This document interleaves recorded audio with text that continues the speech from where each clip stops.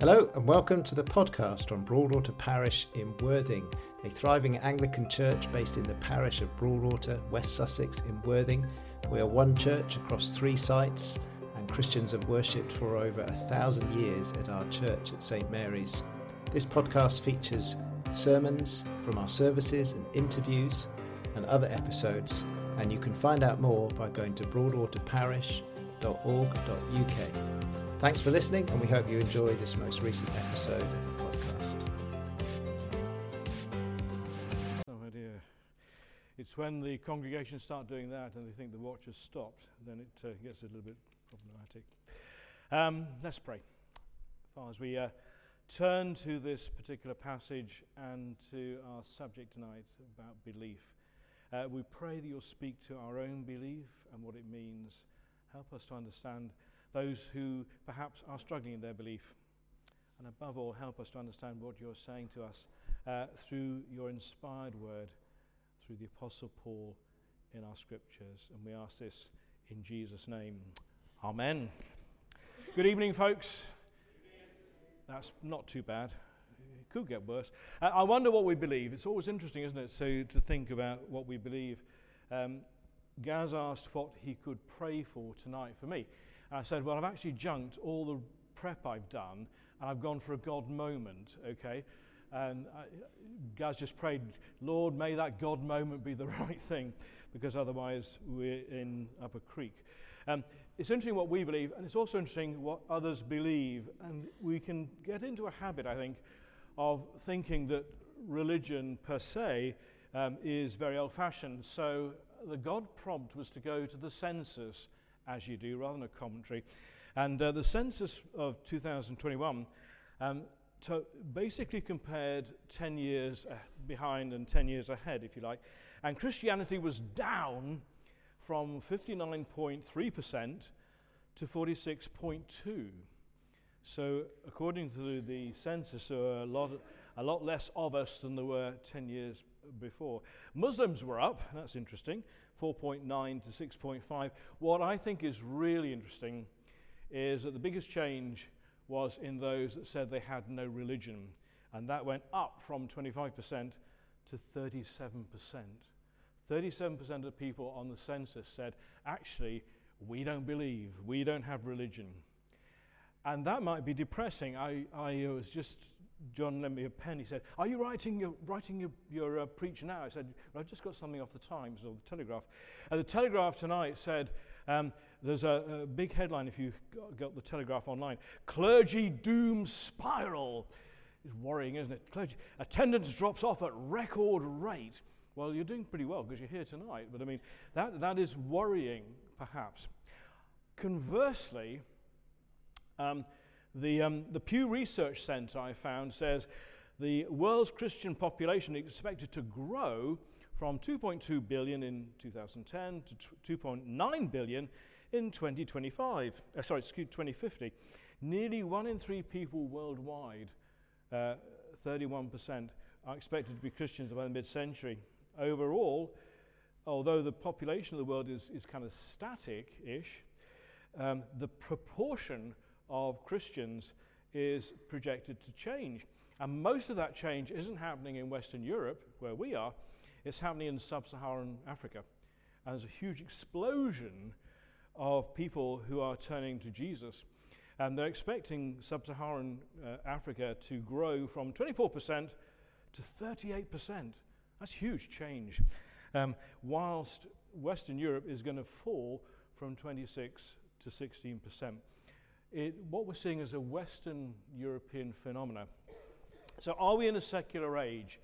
And I would contend that we're not. I would contend that the whole concept of atheism is really a modern construct, and we're now in a postmodern era. And if you look at history, atheism was kind of something that crept in between the 2 world wars. And as we came out of the Second World War into the 60s, we ended up with secular communism, which is kind of out there in the USSR and in China. And we're now in a postmodern situation where some of that's passé, I think. Do you know the best way of winding an atheist up? Do you know that? The best thing to do with an atheist is say, brother or sister, you have so much faith and I admire you for it. Just think about it. And they'll say, no, I don't believe in anything. I don't believe there's a God. I said, that's a fantastic step of faith, because the overwhelming evidence is for the God that we believe in. No. Compliment an atheist on their faith and see what reaction you get. It's quite interesting. I'm a great fan, if you know me well, of the theologian Alistair McGrath. I think he's got 4 brains in one head. I mean, he's just unbelievable guy. And he said that actually, he's commenting on the new atheist. He says the whole atheism thing is stale. And I think that's a really good, we can transition out of atheism into a postmodern situation. What we're seeing is that people are not religious, but they are spiritually seeking. They're looking for something, but they're not finding it in conventional religion. They're not finding it in organized religion. They're not finding it in the church. And if we are in this downward spiral of doom that one of our clergy colleagues said, then they're not finding it in the Church of England either. So is belief important? And if people are searching spiritually, then belief is important. You can go back through history, and a lot of people have commented that we all have a God-shaped space in us. There's something in us that is looking to be satisfied spiritually. It's a God-shaped space. And that is where Paul is coming to in this particular letter. He wants the people he's writing to and his hearers to have this God-shaped space filled with God. The challenge is not filling it with God. I'm going to say O-level, GCSE physics. Come on. Excellent. What happens with a vacuum? Okay, a vacuum is nothing, it's empty. If you try and break into a vacuum, what happens? Things go into it, okay? A vacuum is an unstable state. It will try and suck things in.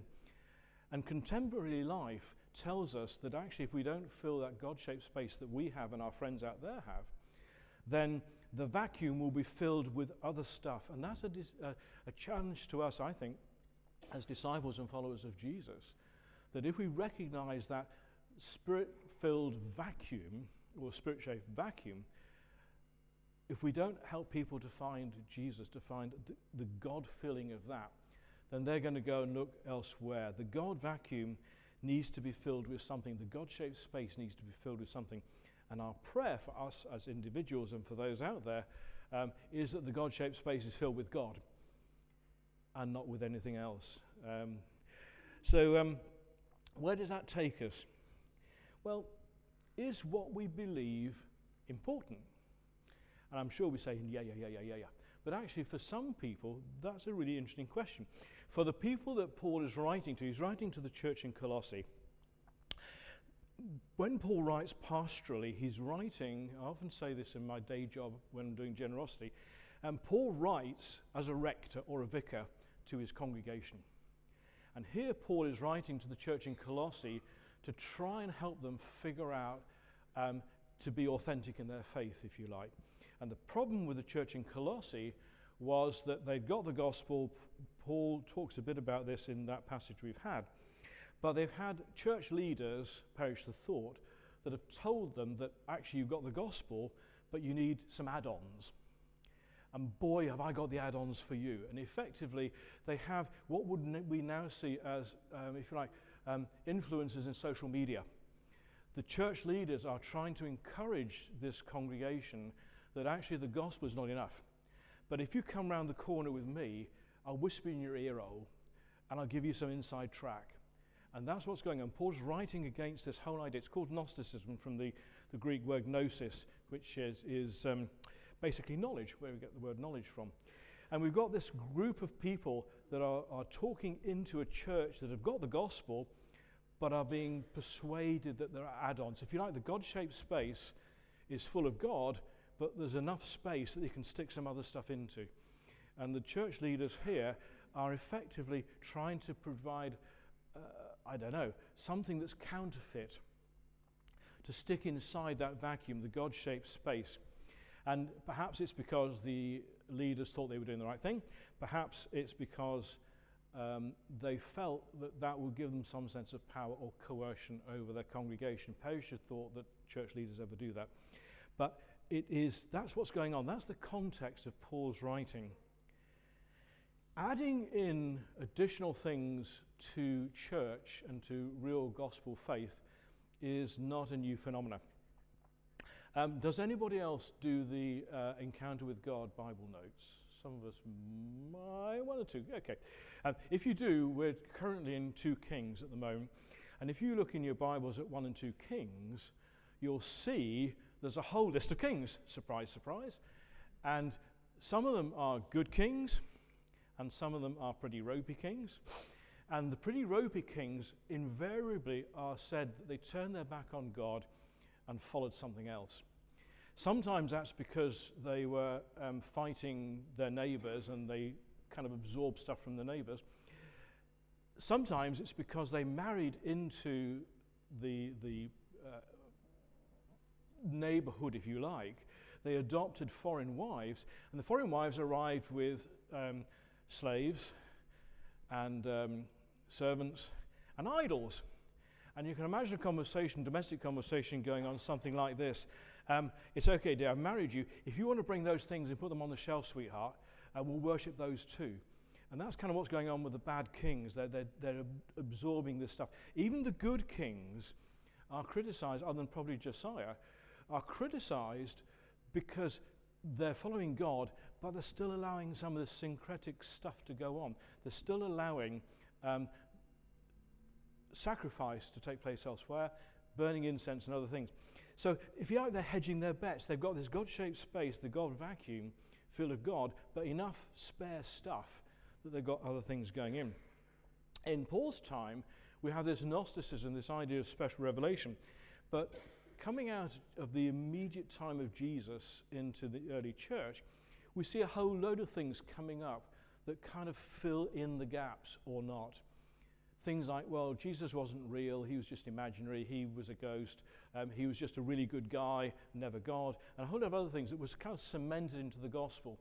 And Paul, in his writings, is trying to help the people to whom he's writing to figure out the authentic gospel, to figure out exactly what's going on. We have, I would contend, a similar situation today. It's possible that our friends in church, wherever, on a Sunday worship God, and possibly on a Monday open their news feed or their newspaper, whatever, and they have a sneaky peek at the horoscopes. And they've got God, but actually, I'll hedge my bets. I'll just see if the horoscopes are doing anything that can help me. Syncretic adoption.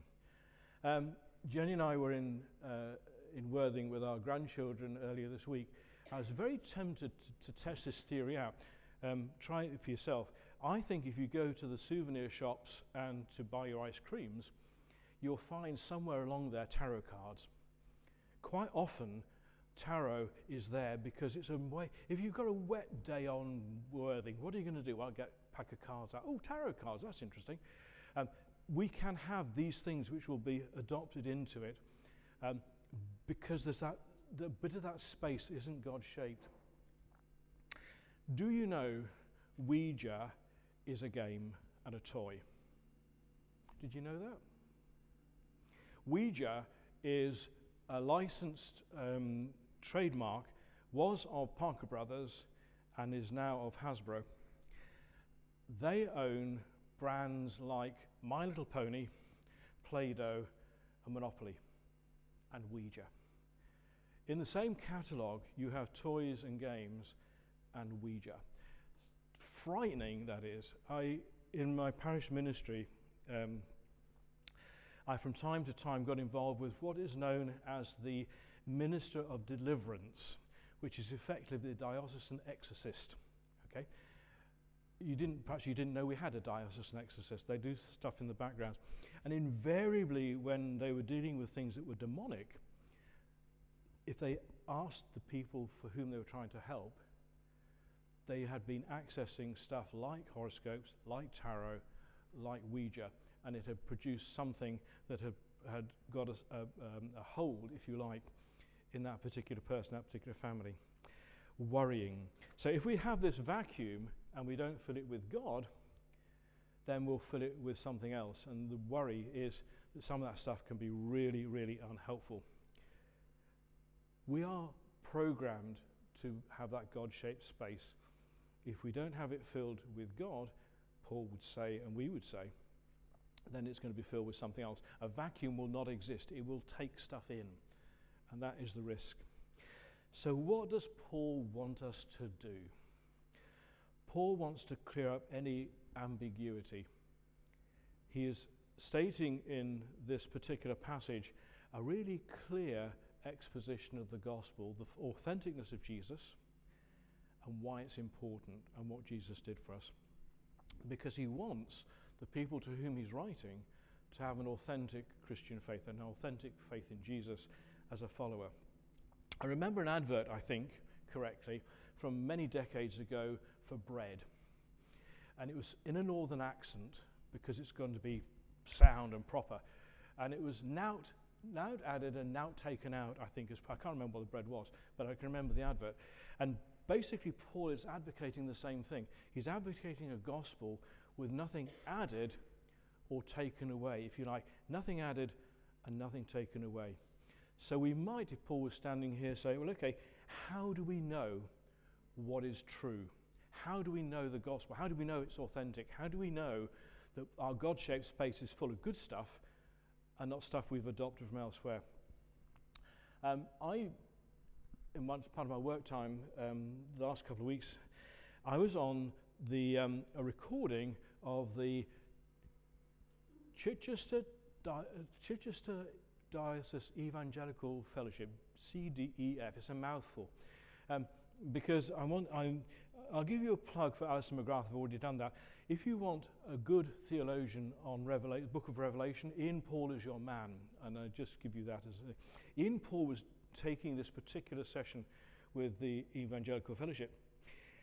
And he was doing it at Bishop Hannington in Hove. And if you know Bishop Hannington is a Bible-based church. It really, really likes its Bible, okay? And Ian Paul said to them, okay, what's the most important part of this book? And you can imagine people going, it's John 3:16, it's Romans 12, it's Romans 5:8, it's whatever our favourite thing is. He said, wrong, it's that and that. He said the most important part of our Bible is the covers, because it defines what's in the scriptures, and anything outside the covers, I think it's a fantastic thing. There's a really good example, okay? So he said, look at the Bible. If it's in there, it's the Bible. If it's outside that, and one answer things like the Gospel of Thomas and other things that the media will come and say, oh, we've discovered another gospel. If it's not in here, it's not in the Bible. Really, really interesting. Who's done Alpha? I'm guessing that's, okay. Right, there's a segment with Alistair McGrath. This is a second amount of Alistair McGrath tonight. Do you remember the segment he says about how authentic the Bible is? I think that's incredibly profound. He said, do you believe in Julius Caesar? Yeah, absolutely. Do you believe in the Napoleonic Wars? Absolutely. The authentic historic evidence for that is minuscule compared to the Bible. The Bible is attested by the number of copies it's got, the history, how far back they go. I think I'm right in saying that, in fact, the oldest fragment we've got is a bit of John's Gospel, which is carbon dated to within 30 years of when John actually wrote it. Secular historians will say these things stack up. They might not believe in Jesus, but actually they'd say the authenticity of this is really important. And I think that's helpful. So Paul would draw us to the scriptures and say, believe that. And some people will come to us and say, oh yes, Andrew, or anybody else for that matter, the Bible's full of, oh God, I can't make it, it's junk, it's myth, it's legend, it's all the rest of it. Because they're used to looking at this as a single book. if you, as I say, listen to Ian Paul, it's well worth it. If you consider our bookshelf at home, Jenny and my bookshelf at home, we might have on that bookshelf Delia Smith recipes, okay? We might have the AA Atlas of Great Britain, okay? Are both of them true? And the answer is absolutely they are true. I would contend that you would not try and cook a cake using an AA Atlas, nor would you want to navigate to Birmingham using Delia Smith or whoever else's recipes. They are different books, but they are both true. The Bible is a bookshelf of 66 books of history, of poetry, of apocalyptic writing that can be quite tricky to read. Some are poetic hymns. If you do weddings, as Gaz and I do from time to time, couples will come to us if they have no church background, and they'll have been quite legitimately on the Church of England website to choose their reading. And so often they'll come up with 1 Corinthians 13. Occasionally they'll end up in Song of Songs, which is interesting because Song of Songs is, we're talking about racy stuff this morning with Ruth 3. Song of Songs is quite racy. I use the word erotic here, it's a bit unfair, but it's quite racy. And if I was preaching in a wedding like that, I would say to the congregation, and we've got a racy bit of the Bible, and heads would go, whoo, you know, racy bit of the Bible, wow, that's interesting. And then I'd turn the Song of Songs, and you could almost hear them turning the Bible over to get to the pages to see what it was like. Really, really interesting. What is between the covers of our Bibles, we believe is God's Word. It's going to be our instruction manual. It's going to help us to fill that God-shaped space, that God-shaped vacuum with the good stuff, with actual Jesus stuff. And the Bible gives us that information. It helps us to find God in a whole range of variety, a whole range of different genres. The go-to text for believing Scripture, as most of us will probably know, is 2 Timothy 3:16 and 17. You'll have heard this so often. Paul's writing instructions to his apprentice Timothy. He writes this: all Scripture is God-breathed and useful for teaching, rebuking, correcting, and training in righteousness, so that the servant of God may be thoroughly equipped for every good work. Bear in mind that Paul is writing before the New Testament has actually been collated. He is speaking about the Hebrew Scriptures because that's the only Scriptures that he has access to at the time. In the same way, Jesus only had the Hebrew Scriptures, clearly.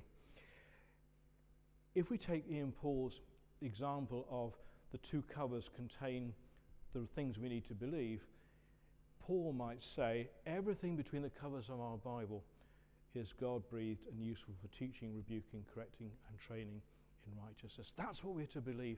That's what we are to communicate to our friends out there in Broadwater, that will say to you, why do you believe all this stuff? Why do you think it's authentic? Why does it matter? And hopefully we're going to be able to answer those. And Paul comes back, if you like, his epicenter of what he wants to say is in verses 22 and 23 of our reading. Paul writes this: but now God has reconciled you by Christ's physical body through death to present you holy in his sight, without blemish and free from accusation. If you continue in your faith, that's the belief bit, established and firm, and do not move from the hope held out in the gospel, that's the filling the God-shaped space vacuum bit. This is the gospel that you have heard and has been proclaimed, and of which Paul has become a servant. This is the gospel, this is the good news that Paul wants his readers to understand. He wants to clear up the misunderstanding in Colossae. Nothing added, nothing taken away. The God vacuum filled with God and nothing else. And that's what God wants us to know this morning. He wants us to know tonight by the power of the Holy Spirit. That's what we're looking for. Amen.